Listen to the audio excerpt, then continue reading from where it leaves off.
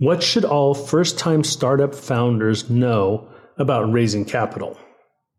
I've been on both sides of the funding table, and the view from each side is so tremendously different. It's almost like sitting not on a different side, but at a different table, in a different office, in a different city, in a different state. Entrepreneurs, especially new ones, tend to look at all the possible ways they could win big, be successful, and knock it out of the park. There's nothing wrong with this point of view. However, there are so many non-deterministic factors working when it comes to entrepreneurial success that thinking you have your hands on them is naive. All entrepreneurs have pitch decks that show hockey stick type growth. Everyone knows how to use Excel to create graphs that zoom up and to the right.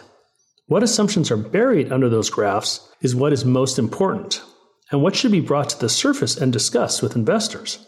So entrepreneurs are risk-seeking, trying to hit a home run, but using OPM, other people's money. On the other side of the table are investors. The more sophisticated the investor, the more options and choices of where to put money to work.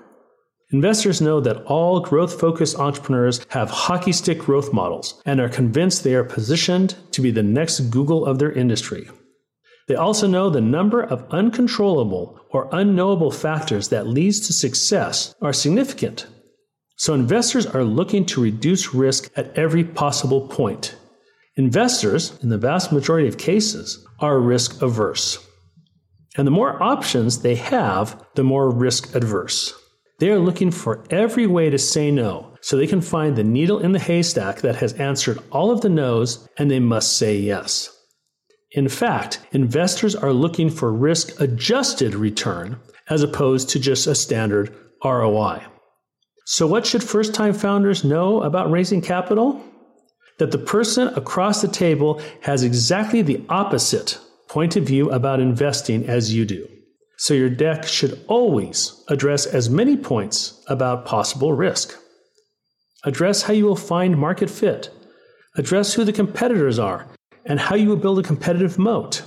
In short, address how you will not lose investor money, all the while giving them access to return, basically increasing their RAR. Know who you are speaking to on the other side of the table and see the world through their eyes the best way you can.